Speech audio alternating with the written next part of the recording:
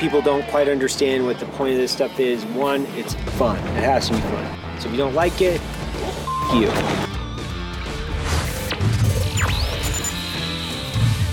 Yale. Yeah. Yale. Yep. So when did you graduate? 2010. Okay. What'd you study? Political science. Oh, okay. Yeah. Yeah, I wanted to do like business, but it was like liberal arts school. So that was like Right. the closest to like something I was, somewhat interested in. So like, take me on that journey then from like Yale to the teams. Where did you grow up? grew up in Indiana. Okay. Yeah. So just Midwest guy. Got to go to Yale. I was planning on doing the Navy out of high school. Mm-hmm. That was the plan. I was talking to recruiters, like, like they would like come to high school and like they have little booths like at lunch and stuff. And I'd always be the guy, like, talking to them like the whole lunch break. But so I was planning on doing it out of high school, and then football was progressing. So like my parents were kind of like, hey, why don't you go get your education? And then if you still want to do that thing, then you can, go do it. Right. And for me, it was 9/11. I was in 8th grade when 9/11 happened, and that's what planted the seed to like serve. So I was like, all right, that's a fair deal. So I got to go play football there for 4 years. And then I actually went and worked for Red Bull for 4 years, did marketing for them, which was awesome. Honestly, a lot of, I think, of what I've been able to do with Born Primitives from stuff I learned from them, like at brand marketing, like they're the best in the game. So I started working for them while I was kind of rehabbing some football injuries. And the plan was to go in, and they had a bunch of family pressure. They were like, I was married at the time, so her side, and then my parents were like so against it. Mainly my mom. My dad was kind of indifferent. So I ended up kind of shelving it for a while, and then being like, but then I just was occupying my mind just 24/7. So I started like kind of secretly training again for it, like sneaking away to the pool and like, tying myself up, and doing all that stuff. Like, you know what I mean? And I remember one time my wife at the time, Mallory, who's the co-founder of Born Primitive, she like found like wet rope in my gym bag and was like, "What? Why is there wet rope in your gym bag?" And I'm like, I might have to just come clean on this one. You know what I mean? That's an awkward scenario for you to be in, where your wife is going, "What's this wet rope from?"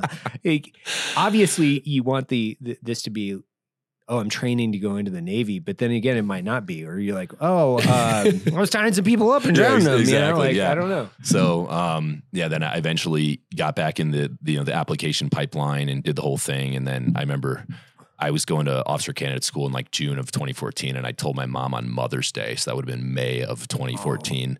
Because I just gave her the letter, and I was like, "Happy Mother's Day!" Yeah, as she was like literally leaving, like that, like she came down for dinner and like with my dad, and then I went and did that, and that's kind of how it got started, man. Did you go straight through buds? I did, yeah. So, like, taking a 4-year hiatus out of like athletics, because did you play the entire time when you were young? Yeah, I did. Yeah, you played linebacker? Yeah, I was middle linebacker. Okay. Yeah, so I eventually, when I got out or graduated, I took up CrossFit to train for buds and all that. So I still stayed competitive. I competed at the CrossFit Games 1 year, and what year was that? That was 2013. Okay. Yeah, I kind of just fluke it. I joined a gym that was super competitive, and they were like, "Hey, you are somewhat athletic and strong. Like, we can teach you how to do all the gymnastic stuff." And I needed to learn how to run. That was that was the only reason I started CrossFit, because like I was like 240 pounds. So like I was good at everything, but like the run killed me.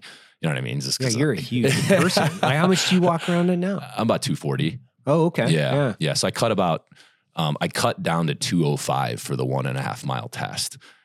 Because the first year I did it, I ran like a 950, and I was like, they were like, yeah, that's not even close. A mile and a half. So it's like, that's not slow, but it's not what they what's need. A good time for, they said CrossFit, to be competitive for the officer pipeline. You need to be like, ideally like 8:30. No, they said no higher than 9 for a mile and a half with boots, with you're wearing boots. Right.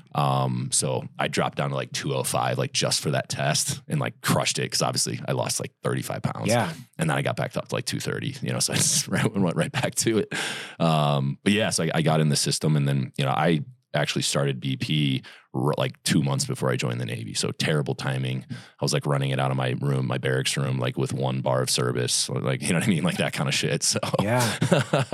Cause I remember hearing about it a few years ago, and I think, I forget exactly. I think Baker might've brought it up, and it's like, oh, he's still in the Navy. I was like, what? Still in the Navy?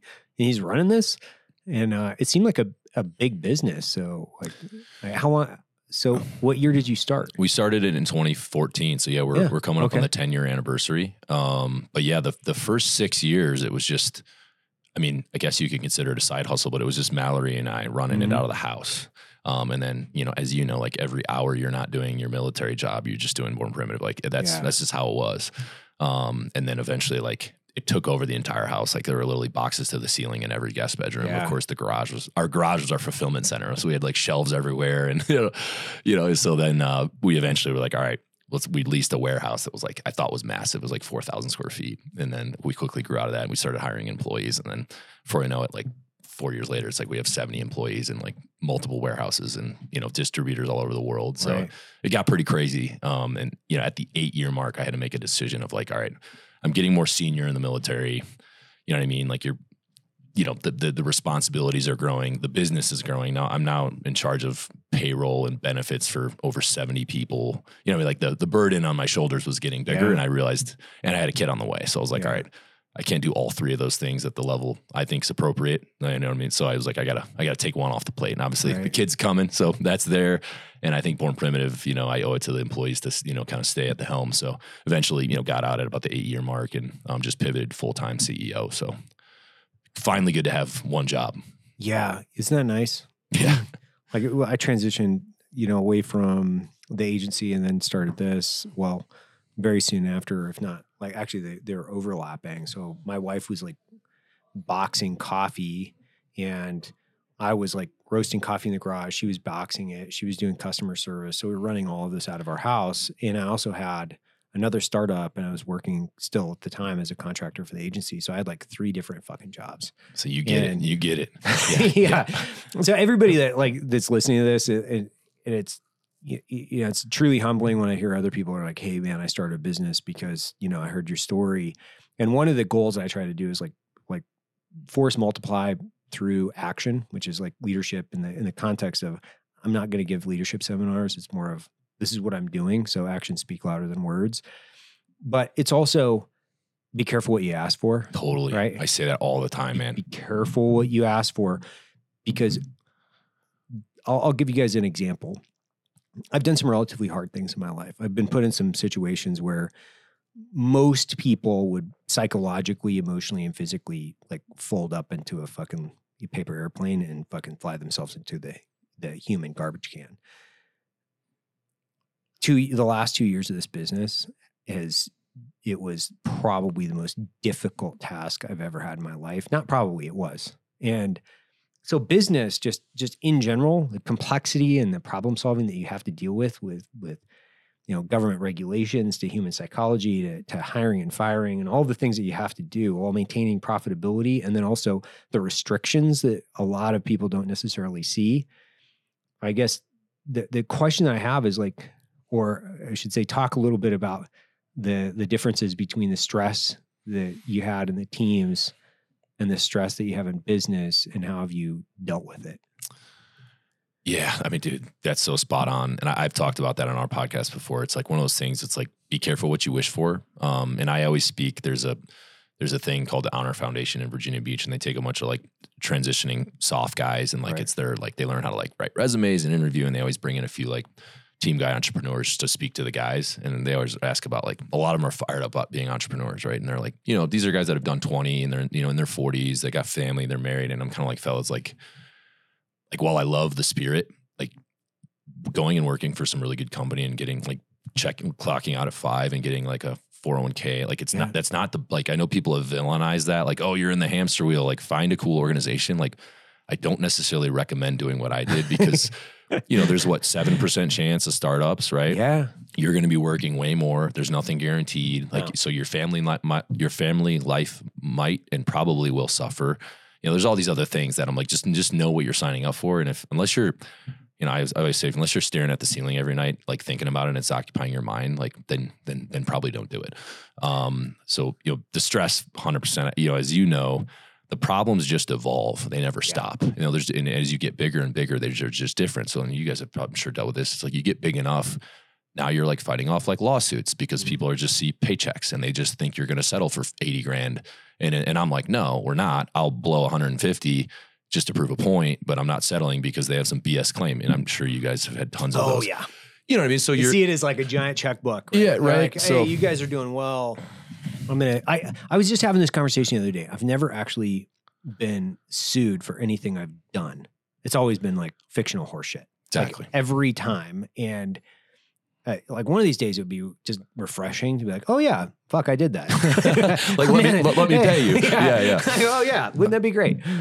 So obviously the problems never stop. And I would say 5% of the time there's cool stuff happening, but I feel like the other 95% as a founder, you're just literally like, kind of fending off problems, and just kind of shifting your tactics, like as you get bigger and bigger, and way more than me because you went public, and I'm sure, that's a fascinating thing. I'd love to know more about at some point, but yeah, obviously I think what I learned is like I had to compartmentalize the jobs, right? So like I would go to the, I guess you call it the day job or the night job, depending on what we're doing. Night job. And, obviously a different stress, you're briefing people, you're obviously actually doing the job. And, even just obviously the training is meant to be super stressful. So your central nervous system gets smoked, but then I get back to the hotel and it'd be 11:30 at night and we're getting up at 5 to go to the gym before we do the next day of training. And I have like, 60 emails I need to cover down on. Right. Yeah. So when everyone else was like, eating and going to bed, I'm like, my new day is starting, right? So I would have to shut off the stress of the day I just had and be like, okay, now I need to focus in on this, or,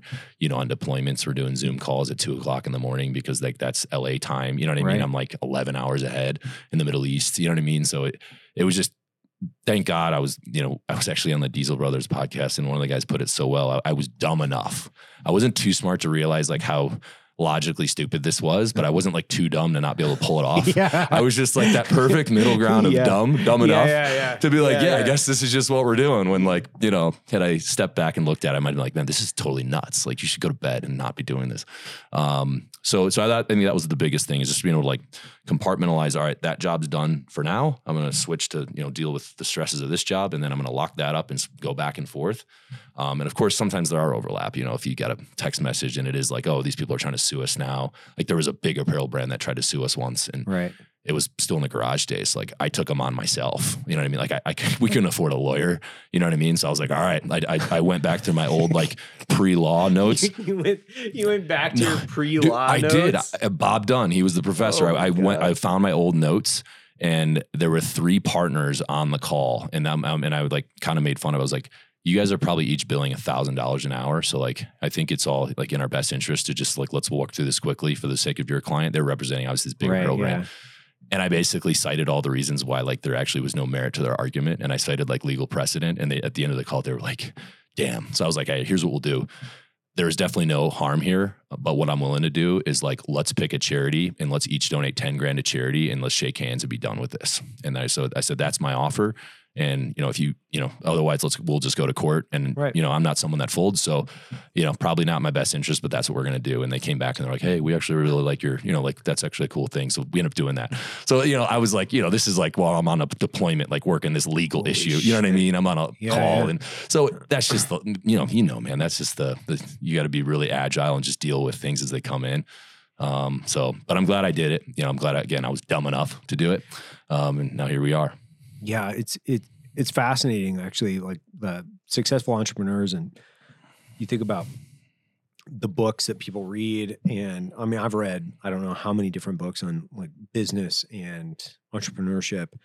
The one thing that they don't really cover, and they kind of, some of them do, because there's this social media hype around like, keep grinding, and like this like bullshit narrative around people that are putting this out. A lot of these guys have been generational wealth, and or they were put into positions based on family business, or they got lucky. I'm like, and there is luck. Don't get me wrong. There is a certain amount of luck in this, but what most people don't cover is you have to be willing to grind yourself into fucking moon dust. And when you don't think you have anything left, you got to put more in. Yeah. And so when you hit the wall, and you'll hit the wall multiple fucking times, and sometimes multiple times a day. The biggest fucking thing that I've been able to kind of come back to is it's like in 1997, I went to Special Forces Assessment and Selection, and everybody asked me, I was like, oh, what do you have any advice? Do you have anything that you could tell people for, Special Forces Assessment and Selection? I was like, yeah, don't quit. Like, don't quit. Like if your body fails, that's a totally different story. Mm-hmm. Like, you blow out a fucking, you blow a fucking knee, or you tear a fucking a ligament, or you're injured to the point where your body cannot move. Okay. But even then, you got to try. Yep. Make them drop you medically. Yeah. Make them. Yeah. But if you don't quit. Yeah. And I think business and entrepreneurship is a lot, from my perspective, it's triaging your time, understanding how you're going to get an ROI into your investments of your time. And then 2, don't quit. So it's like triage, don't quit. Triage, don't quit. And it's a fucking constant reminder. Mm-hmm. That's why I think soft guys gravitate towards it, because and actually there's an interesting point of data from veteran startups have a higher success rate to the point of 3x than civilian. Wow. So it's in the 20%. So veteran startups actually, and veteran entrepreneurs have been more successful statistically than their civilian counterparts, which part of that I think is because at least for me, I was really fucking sick of working for other people. I was like, I will never work for another person as long as I live. Yep. I will the never military will do that to you. Yeah. I will never have a fucking stupid person in control of my life ever again. I will never have a low-level bureaucrat or Congress or anyone else weigh in on whether or not I can succeed or fail. I will fucking succeed or fail on my own merit. Yeah. And never again. Or telling you to shave and get a haircut. Yeah. When you're like, dude, I don't even have any water to drink, and you're asking me to fucking shave my face. It's so stupid. And I think, kind of going back to my question is like the way that you're coping with growth and evolving the company, and the way that you coped with what we'll call it stress, have they changed? Or are there things that you've learned from being in the teams and now that you've taken into your business that are directly helping? I think I'm becoming a little bit more aware of balance. You know what I mean? Because I got a daughter now. She's about to be 3. So like you have to force balance there, right? Mm-hmm. Because like I could stay at the office till 8, 9 o'clock at night, like I used to, or like be on the computer till midnight and do all that stuff. But like, I think the challenge with type A people is a lot of components of success are, people see them as the measurable things, like your financial success, your business success. Like there's measurable, like, you know what I mean? Whereas like, if you're present with your family, that doesn't show up on some stat sheet where you're like, oh, look how successful I am, even though it's a critical thing in the wheel of success. I think that should be a major sliver in it. Mm-hmm. You know what I mean? But since it's not tangible, I think people that are particularly kind of wired, maybe how we are, that it's like, it can potentially be on, left on the back burner because we're so like focused on, building the measurable things. So I think that's the biggest thing I had to adjust now that I'm a dad. I don't think I'm any less stressed. I'm probably actually more stressed because I think being in the teams was a good distraction from the business stresses, because like I'd have to just shelve that problem. Like, all right, well, we're doing CQC now. So like this is what I'm doing. I'm not thinking about that when we're doing house runs. You know what I mean? But now it's like a gas. It fills any space it occupies. Like now Born Primitive just has filled the entire space. I like that. You know it's what I mean? Like a gas. It fills all the, it's really you know what I mean? We used to say that about mission planning. It's like, if we could chalk this up in the dirt in 30 minutes, or you give us 48 hours to build out a con op or an op board, like we will be changing the last slide a minute before we do it. You know what I mean? 100%. You know what I mean? When we could have given you the 90% solution on the whiteboard in 30 minutes, you know what I mean? Same thing. But so I think I've had to like realize as I've gotten older, like I got to focus on wellness a little bit more. Like I have a cold tub at the house and a sauna, and I'm like focusing on sleep, hygiene, and nutrition and work. Like, it's not like I never was healthy, but like when you're 26, you can go out with the boys and drink 900 beers and still get up at 6 and like perform, you know what I mean? And be good to go. And I'm realizing that life, it definitely has come and gone, and I need to be more dialed in, because if I do that, then I'm dragging ass the next day. And like, then, so I've had to kind of learn, just honestly, just grow up a little bit. Yeah. So, yeah, I've noticed that too. Like I always put this as like sleep is the cornerstone of your next day. And it's like the foundation of whether or not you're going to put out. So if I sleep like shit, then I'm not going to work out, or I'm not going to work out as hard. Then I don't have the discipline in my diet. Like there's just like this I would say domino effect of negativity. You lose momentum. Yeah, man. Yeah. And so now I have to concentrate. Like, I get up every fucking night after 5 hours. Like it doesn't matter. Like 5.5 hours. Like I am up for some reason. So I have to put myself back to sleep. for another 2 hours. And I'm like 7.5, that's my minimum. Like, so you actually have to build this stuff, at least from my perspective. You have to build it in like you're training. You have to say, no, just like you would be, in the gym, or just like you would be another rep, or, hey, I've got to get 4 miles in today, whatever that might be. You got to go, no, dude, I got to get 7.5 hours. Or cognitively, I can't function at my best the next day.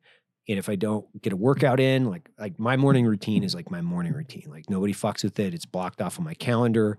Like from 6 to 8, I wake my kids up at 7. So I've got from 6 in the morning where I like get all my shit together. Yep. I go through all my lists. I'm like, all right, this is what's happening the next day. These are the things I have to be looking at. Really get a workout in. I wake up the kids. My wife goes through and, she cooks breakfast every morning. Kids go off to school. I finish my workout. Like it's a rhythm, and it's a fucking battle rhythm. Mm-hmm. And if I get thrown off of that thing, that's why now I try not to travel as much, because I get thrown off. Big time. And if I get 5 hours of sleep, I am dog shit. Whereas the first 5 years of this business, I didn't get more than 5 hours of sleep. I didn't get more than 5 hours of sleep, period, ever. Like my adult life. So I have to like retrain myself every day. Yeah, it's good, man. Yeah, I'm exact same scenario. You know what I mean? Because like I said, back in the day, I'd be out in a hotel room 2:00 in the morning doing a Zoom call with like a law firm, or you know what I mean, or our ad agency that's in LA or whatever it was. I'd go to bed at 3:30, and then we're up at like 7 mustering, to go train, right? So it's like, but that's just what you did, But glad those days are past me, and I'm a little bit more aware of that wellness. And that's why like I see a lot of this stuff on the internet. I'm sure you see it too, of like this like grind, and like you only need 4 hours. And I'm saying like, guys, just physiologically, that's horrible advice. Like horrible advice. Like, no, don't like, because then these people that don't know any better are going to believe that. And they think like now that's the standard. And it's like, as you can be very successful and get 8 hours of sleep every night, just be very deliberate with your time, and just don't waste it doing things that aren't going to like advance whatever you're trying to achieve. You know what I mean? And there's probably a less than 1% of what we'll call it the human population that can function cognitively and successfully for a long period of time on 4 hours of sleep. Okay, that's fine. That doesn't mean that you can, doesn't mean that I can. And it also doesn't mean that they're going to perform the best in every category of their life. So to your point, work-life balance, like I get this question a lot, like work-life balance. My kids and my family are number one priority. Like the business is always going to be there. Like the business of the business is always going to be there. But if I don't have and take the time to invest back in my family, which is, I call it the last minute perspective, which is the last minute of my life, I'm not going to be fucking thinking about whether or not I should have been in a board meeting, or whether I should have taken another Zoom call, or whether I should have done another all hands, or whatever it might be. I'm going to be thinking, man, I wish I would have got maybe a few more hugs when my kids were like 5, 6, 7. Maybe I should have spent a little bit more time. So I have to triage my time against that, make sure that I'm not only available, but I'm present. So it's not just like being there. That's also not the thing. Yeah. Like you can be a fucking warm body. That's cool. They're never going to remember their mattress either. They sleep on it every night, but it's just, it's an insignificant portion of their life. So it's like plugging in, being present in their life. It's fucking huge. Yeah. And I think a good way to look at it is like, all right, if you were to remove, like for you, if you were to remove Black Rifle Coffee, like, is there a huge void in your life, or is there enough, meaningful things that you'd still be like, okay, like I still have a meaning, and a purpose here. And I think from what I've seen with a lot of guys from the special operations community, and I think it's due to our personalities and how we're wired, but guys are so dedicated to the job for 20 years that like, they're missing their kid's softball game to come in on the weekend and go into their cage and like mess with their gear, right? And like to get ready for the next training block or whatever it is. And they're always like, the job always comes first. And I respect that. Like they're trying to be proficient and have a good reputation. You know what I mean? Like we all were. Yep. But it's like, you see these guys, they retire at 20 years. They've been divorced twice. They got 3 kids. They don't have a good relationship with any of them. Because for 20 years, they were so dedicated to the job. And it's like, guys, eventually that job is gone. You need to prepare for that moment, because when it does happen, your family and all these other things are going to be important, right? And unfortunately, I think guys learn that the hard way, and then they have this huge identity crisis. And I hate to say it, I think that's a big reason why we lose a lot of guys to suicide. So the fact that you have that awareness, and hopefully more people even listening, like reflect on that, because if you were to, whatever you're pursuing, whatever you're trying to conquer right now, if you were to remove that tomorrow, what do the other aspects of your life look like? And hopefully they're good to go and they're green, but if that check engine light is on and you know what I mean, they're yellow, like put some more time into that, because like you said, those other things in the last minute of your life, that shit won't matter. No, it won't. I think, I've talked about this a little bit on the podcast, which is I think that military guys, they continue to have an existential crisis because their identity is completely tied into their job. I have more familiarization with the soft community, but it happens whether you're in the Marine Corps, the Army, or regardless of service.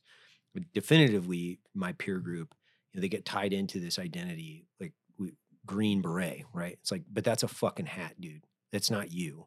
Like it's not who you are. That's your profession. As you're transitioning into your civilian life, they're going through this existential crisis, which, by the way, I mean, this is not new. This is, 2,500 years old as far as like, what's the meaning of life? Why am I here? These are the most weighted thoughts that we're going to either feel or have, whether or not you're cognitively or intellectually able to diagnose this and then ultimately go forward and then solve the problem. You're still going through an existential crisis.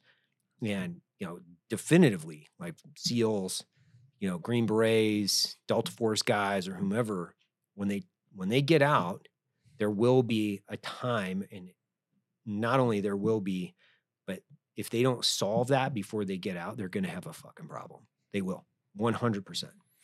Yeah, we were talking about this the other day, and I think for me, the two things that you need to fill almost immediately is you need to find a new purpose, and hopefully family's part of that, right? Like that's a great purpose, but awesome. I feel like we're dudes that just want to conquer thing. Like find a new thing that occupies that part of you that needs to kind of chase things, right? And then find community again. You know what I mean? Like if it's your local church, I mean, shit, join a beer league softball team, like whatever it is to get you around people again. Cornhole. Whatever. Who cares? You know what I mean? Like don't think you have to find, just get back in the mix and find a group of people who you can relate to. And you know how a lot of guys just isolate, right? And they just suffer in silence, and it's like, just get out there, man. And you're not going to find the same community probably ever again, but you can find a lot of good people. It'll just be different, but it's still community, and it's, purpose too is so critical. Yeah. And that's the beauty of starting a business, because you also get to build your own tribe around a business. And once again, I'll put out the disclaimer, which is it's not for everybody. So don't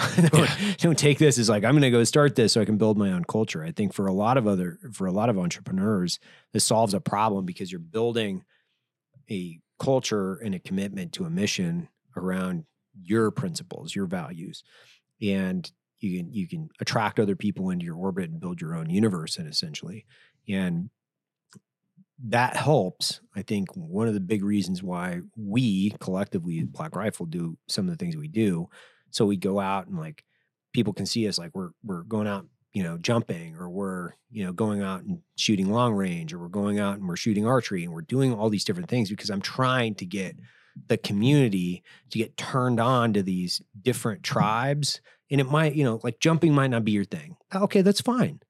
Archery might not be your thing. Okay, that's fine. Long range precision, that's fine. But fucking find something. Yeah.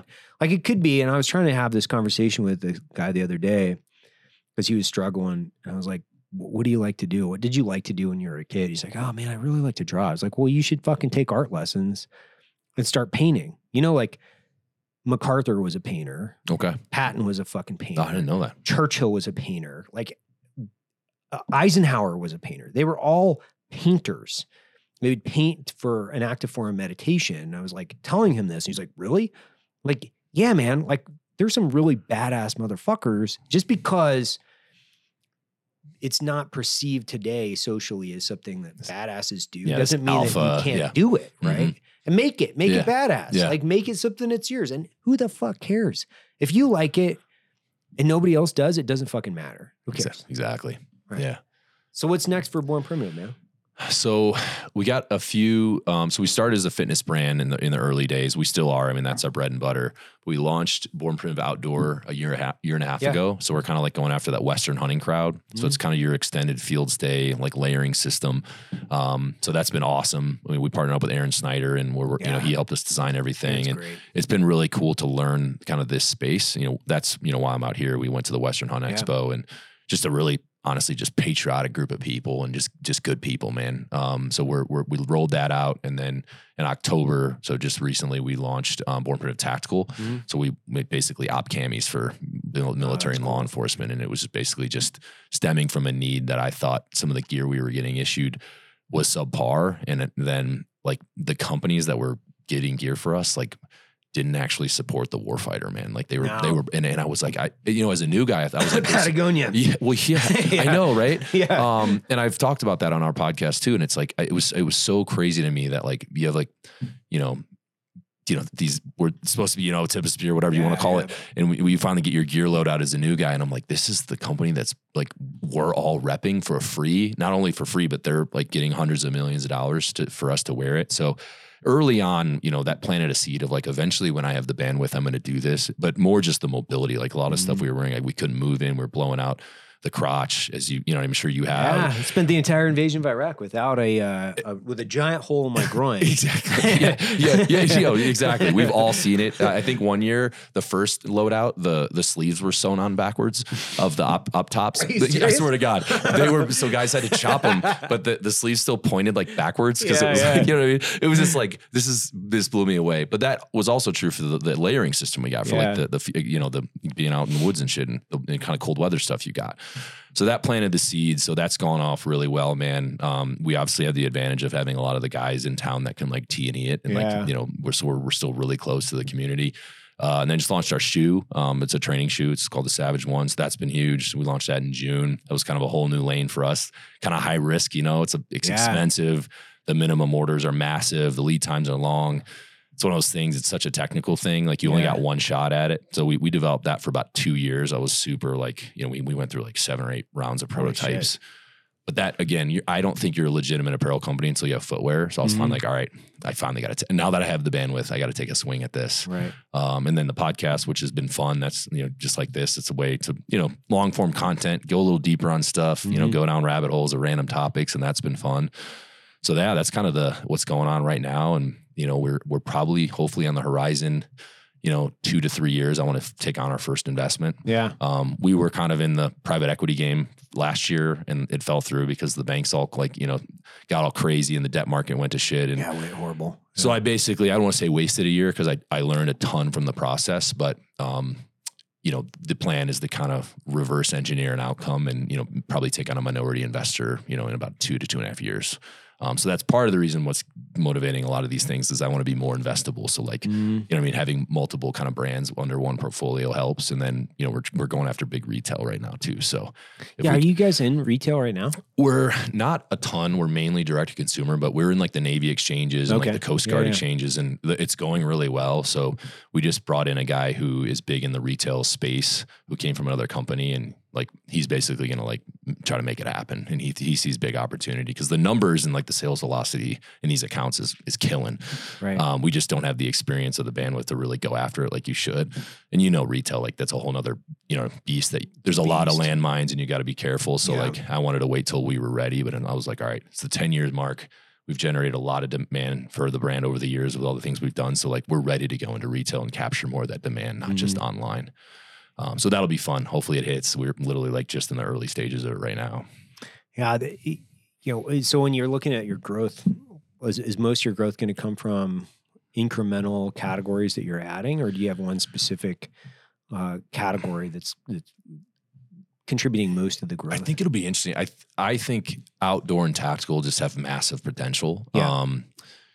One thing I didn't mention was with outdoor and tacticals, we're actually going after government contracting. And like, that's just a whole nother world. It's craziness. So we're working on getting Berry compliant. So like, I think a bunch of our stuff, we're going to get it made in Tennessee.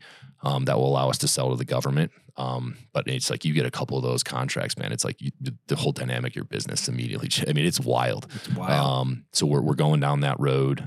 So I think if that hits and retail hits, And obviously our direct consumer channel continues to grow like it has been. Hopefully in 2.5 years, we'll get a bidding war. Right. And for me, like I've always been hesitant to take on investment. Part of it's just because I'm stubborn and I was like, oh, we don't need anyone's money. Like I really wanted to maintain the integrity and the values of our company. You know, we're very patriotic. We don't apologize for, you know, standing for the flag. And, you know, I think I had this thing in my head. If I go to private equity, all of a sudden I have these dudes in suits from New York, like running my company. And I know there can be truth to that, but if you find the right partner and you know what I mean, there's absolutely can be a force multiplier. And I think that's something like, could I go back and do it again? I probably would have done that sooner because I think it could have, you know, made our trajectory accelerate. But we've had to bootstrap the whole thing from day one, which is good and bad. But it's good and bad. Like, you know, we spent the first 5 years of the business. I took a minority, non-controlling, like 10% of the company on through private equity back in the day, and it only directly enhanced the business. So he didn't. My partner Steven over there is still my partner today. He's one of my best friends. Like I fucking love the guy, and you know, he thinks about business differently. He's helped me over the past 5 years. You know, he's helped me recruit, you know, different financial talent, so CFOs and things like that. He stays very distinctly within his subject matter expertise, and he only directly contributes value. And we built a really powerful friendship over this entire thing through business, like just reps and reps and reps. You know, like I'll go down and like hang out with him, and he's got a place in California, and he's been in business. He's had like 50 fucking different businesses that he's been involved in. He's taken a bunch of them public. Like he's got a lot of reps. He's like 60 years old, you know, like, but he's awesome. Like, and so I have a different experience, but I interviewed 23 different guys coming through the company, like back in the day. And if they showed up in like an Egyptian cotton, you know, shiny cufflink shirt, I'd be like, get the fuck out. Like they didn't even pass go. You already knew. Whereas like this dude shows up and he's like wearing Vans and jeans and like he's wearing a JanSport backpack. And I was like, yeah, we could probably work together. You know, like, yeah, fuck yeah, we could probably work together because, you know, he's obviously done a lot of business and he's very casual. Whereas like that's for me, I only care about the experience. I don't care about the fucking shiny watch. Like shiny watch guys, they freak me out either way. I'm like, not really my people either way. I grew up super blue collar. I can't really have a bunch of like shiny shirts and shiny watches cruising around here. It just culturally it mismatches. Totally. You know what I mean? Yeah. No, and I think that's what I'm realizing now. And the partner we had lined up who we might still work with, they were great. They're actually from out here, Utah people and just great dudes. And I was actually just skiing with them yesterday in Park City. So yeah, it's got to go beyond just, you know, the business, you know, if people you need to have relationships with. So yeah, we'll see. I mean, we're going for it. You know, we got that date circled on the calendar. But you know, hopefully the plan comes together and we'll kind of optimize that moment. But as you know, the deal market right now is just awful. Oh, it's awful. So we're waiting it out. You know, I'm like, all right, let's take a knee. Let's let that shit blow over. And then in the background, let's optimize. I think everybody's in the same situation. I mean, you know, capital is expensive. So for those of you who don't understand, like, which is like totally fine because you might not be in business. I mean, you do see it in interest rates across the board. Well, business is no different. Money's just more expensive than it was 3 years ago. And you've got a lot of money on the sidelines. It's waiting. So small, mid-cap businesses aren't being invested in. They're waiting. They're waiting for interest rates to stabilize, for the economy to come back together. I have a feeling that the administration is probably going to decrease, and mark my words on this calendar, because I feel like this is probably going to happen as we get close to the presidential election. The interest rates are going to come down. Yeah. Magically come down. Yeah. By like 50 basis points. Yeah, exactly. Right. So they're going to come down, and then you're going to see what I would see is more capital come into small mid-cap businesses. That's my opinion, but it's also the opinion of a lot of other people as well. It's not just Evan talking, but it's just kind of, it's depressing to think about it, because when you think about it, well, we don't need to get into an economics discussion over inflation, but it's like they're fucking killing small business right now. Like they're fucking killing it.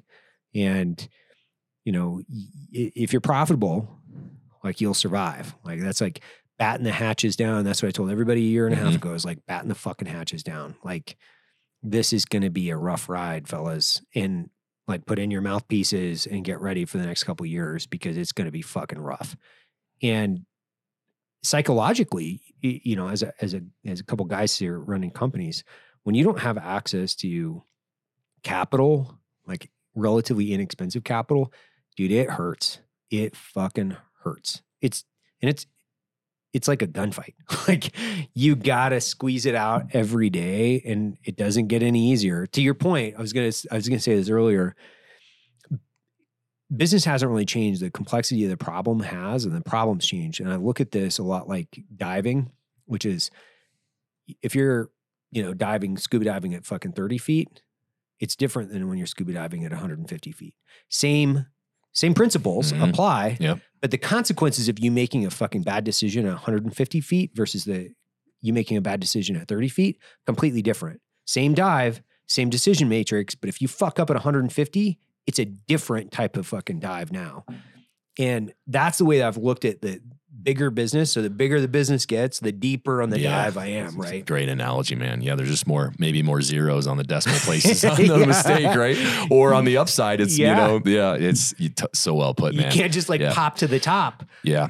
But I think the cool thing is, like, you have to approach it the same way. Like, if you're doing a COA analysis, and then like you talked about risk mitigation, like, it's still the same mental process of making a call. So if you're, you know, bootstrapping a business and it's only 3 months old, that's the same decision that you as the CEO of a publicly traded company is making. Same. You know what I mean? But it's just, there's more weight, and you got to be confident, because you do carry that burden now, man. Particularly for me, and I'm sure you feel the same way. Like, when you're in charge of employing a lot of people, people have moved across the country and moved their families to work for us. You know, my brother just moved across from Chicago, brought his whole family. He's our CFO now. Like, that's a lot of pressure, man. Because if I, you know, run my big fat mouth and say something stupid on a podcast, or, you know what I mean? Or like, you know, whatever it is. And then all of a sudden, so you got to be a little bit more cognizant of, but you can't become timid, because the problem's bigger. So, no, it's like stepping into the fray every day. And it's like the courage that it's just, you got to face it every day. Like, there are days when I'm like, fuck, man. Like, there are days when I was having this conversation with somebody who's like, I rolled out of bed the other day. I was like, man, I don't want to talk to anybody. Yeah. And I made 15 phone calls. I was like, I didn't want to I didn't want to talk to anybody. The only thing I wanted to do was like literally work from my computer and like, you know, make adjustments on designs, and like really, and people think, they probably think like, oh man, it's so nice. I'm like, dude, I get up every day, and what I tell people is like, I have to eat my vegetables first.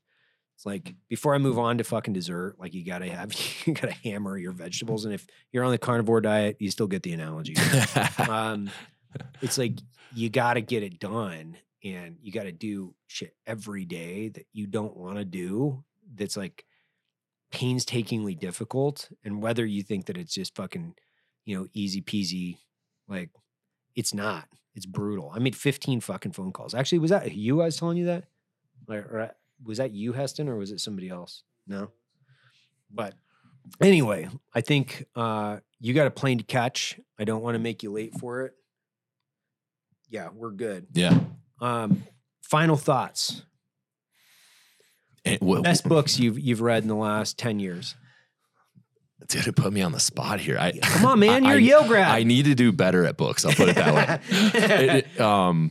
I just started reading Arete. Arete? What's that? It's Brian Johnson. He basically like studied a bunch of, he's basically combining like the knowledge of like ancient philosophers with like modern science and breaking down in very digestible, like quick chapters. Like he's read like 5,000 books and basically gives you the cliff notes. And he's just like, he speaks to like, you know, so calm, and like he's a big leader. Like it's so, I'm just starting in that. I just started reading it on the plane, but it looks awesome. And Brian came on our podcast, and the dude's like, he's awesome. You should actually consider getting him on. He just spoke at NSW, like with all the like the Commodores and shit. Send him over here. But he's awesome. So I'm starting that one. But dude, I got to do better at the professional development. I'm so down. I'll give you a couple recommendations offline. Brother, thank you so much. I appreciate it. And hey, I just want to say, man, like what you guys have built. Like I know you're down and in on solving problems, but if you zoom out, like what you guys have built, you should be so proud of. I use you guys as an example all the time with my employees. They're probably getting sick of it because it's probably weekly. I use you guys in Red Bull. But for you guys, standing for strong values, you created this phenomenon of you were the first ever coffee company that started to identify with normal dudes like me that said, oh, like those are my people. Like, you know what I mean? And you provided a substitute for, other coffee companies. And like, I think what you have done is brilliant. And obviously the team that's around you, they all deserve credit too. But your brand, I always talk to the team of like building a brand. That's what is defendable, right? Like someone can knock off coffee tomorrow and make an easy substitute. We just like for us, they can make great leggings and sports bras, whatever else, op camis, whatever. But the brand is what you can defend at the end of the day. And you guys have spent years building that. And like, you guys have a goddamn fortress around that right now. So hopefully that'll give you some peace of mind. Like when you're solving all these problems, like, dude, you guys have a fucking castle around your brand. And like, there are patriots all over the country that are going to always be loyal to that. And I just want to, it's so cool to see the story, especially the beginning. And, you and I have similar stories, but you guys are 5 more rungs up on the ladder. I just want to say, as a brand guy, like mad respect. And, thanks, and I'm excited to see, you guys continue to do your thing. And I know publicly traded now, I'm sure that's a whole new ball game, but hey, there's opportunity there. And, like you said, the problems just evolve, right? Just evolve, man. So I just want to say, congrats and keep rocking, keep staying true to who you guys are. And I know, there's so many Americans across the country that it's a breath of fresh air to get that. Because I feel like, corporate America, a lot of people aren't really represented, in what they see. And it was just, it seems like such an obvious thing, but what you guys did is brilliant. And I think you're starting to see more of that, from other brands. And we're trying to be one of them too. And that's why I use you guys as an example all the time. It's like, hey guys, we should never be afraid of being patriotic and supporting our country. For law enforcement, that was a big one for a while when things got a little crazy. We had this pressure of like, should we not support law enforcement? It was like, guys, like this is just who we are. Take it or leave it. And I, throughout that kind of shit show, I was using you guys as an example, a lot of someone that, hey, you are who you are, you're authentic. And if people have an issue, that's okay. Like, obviously you have choice and there's nothing wrong with that. This is America, right? It's America. So, like, freedom of speech. It's fucking awesome. Exactly. And encourage that. And, obviously there's other alternatives to shop for clothing, but yeah, you guys I've used a lot of what I've learned just watching you guys for Born Primitive. And so just want to say mad respect, dude. Appreciate it. Thanks, man. All right. Cool. In and out. An there hour. It is. Thanks, man. Dude, I appreciate having me on. Heck yeah. Anytime.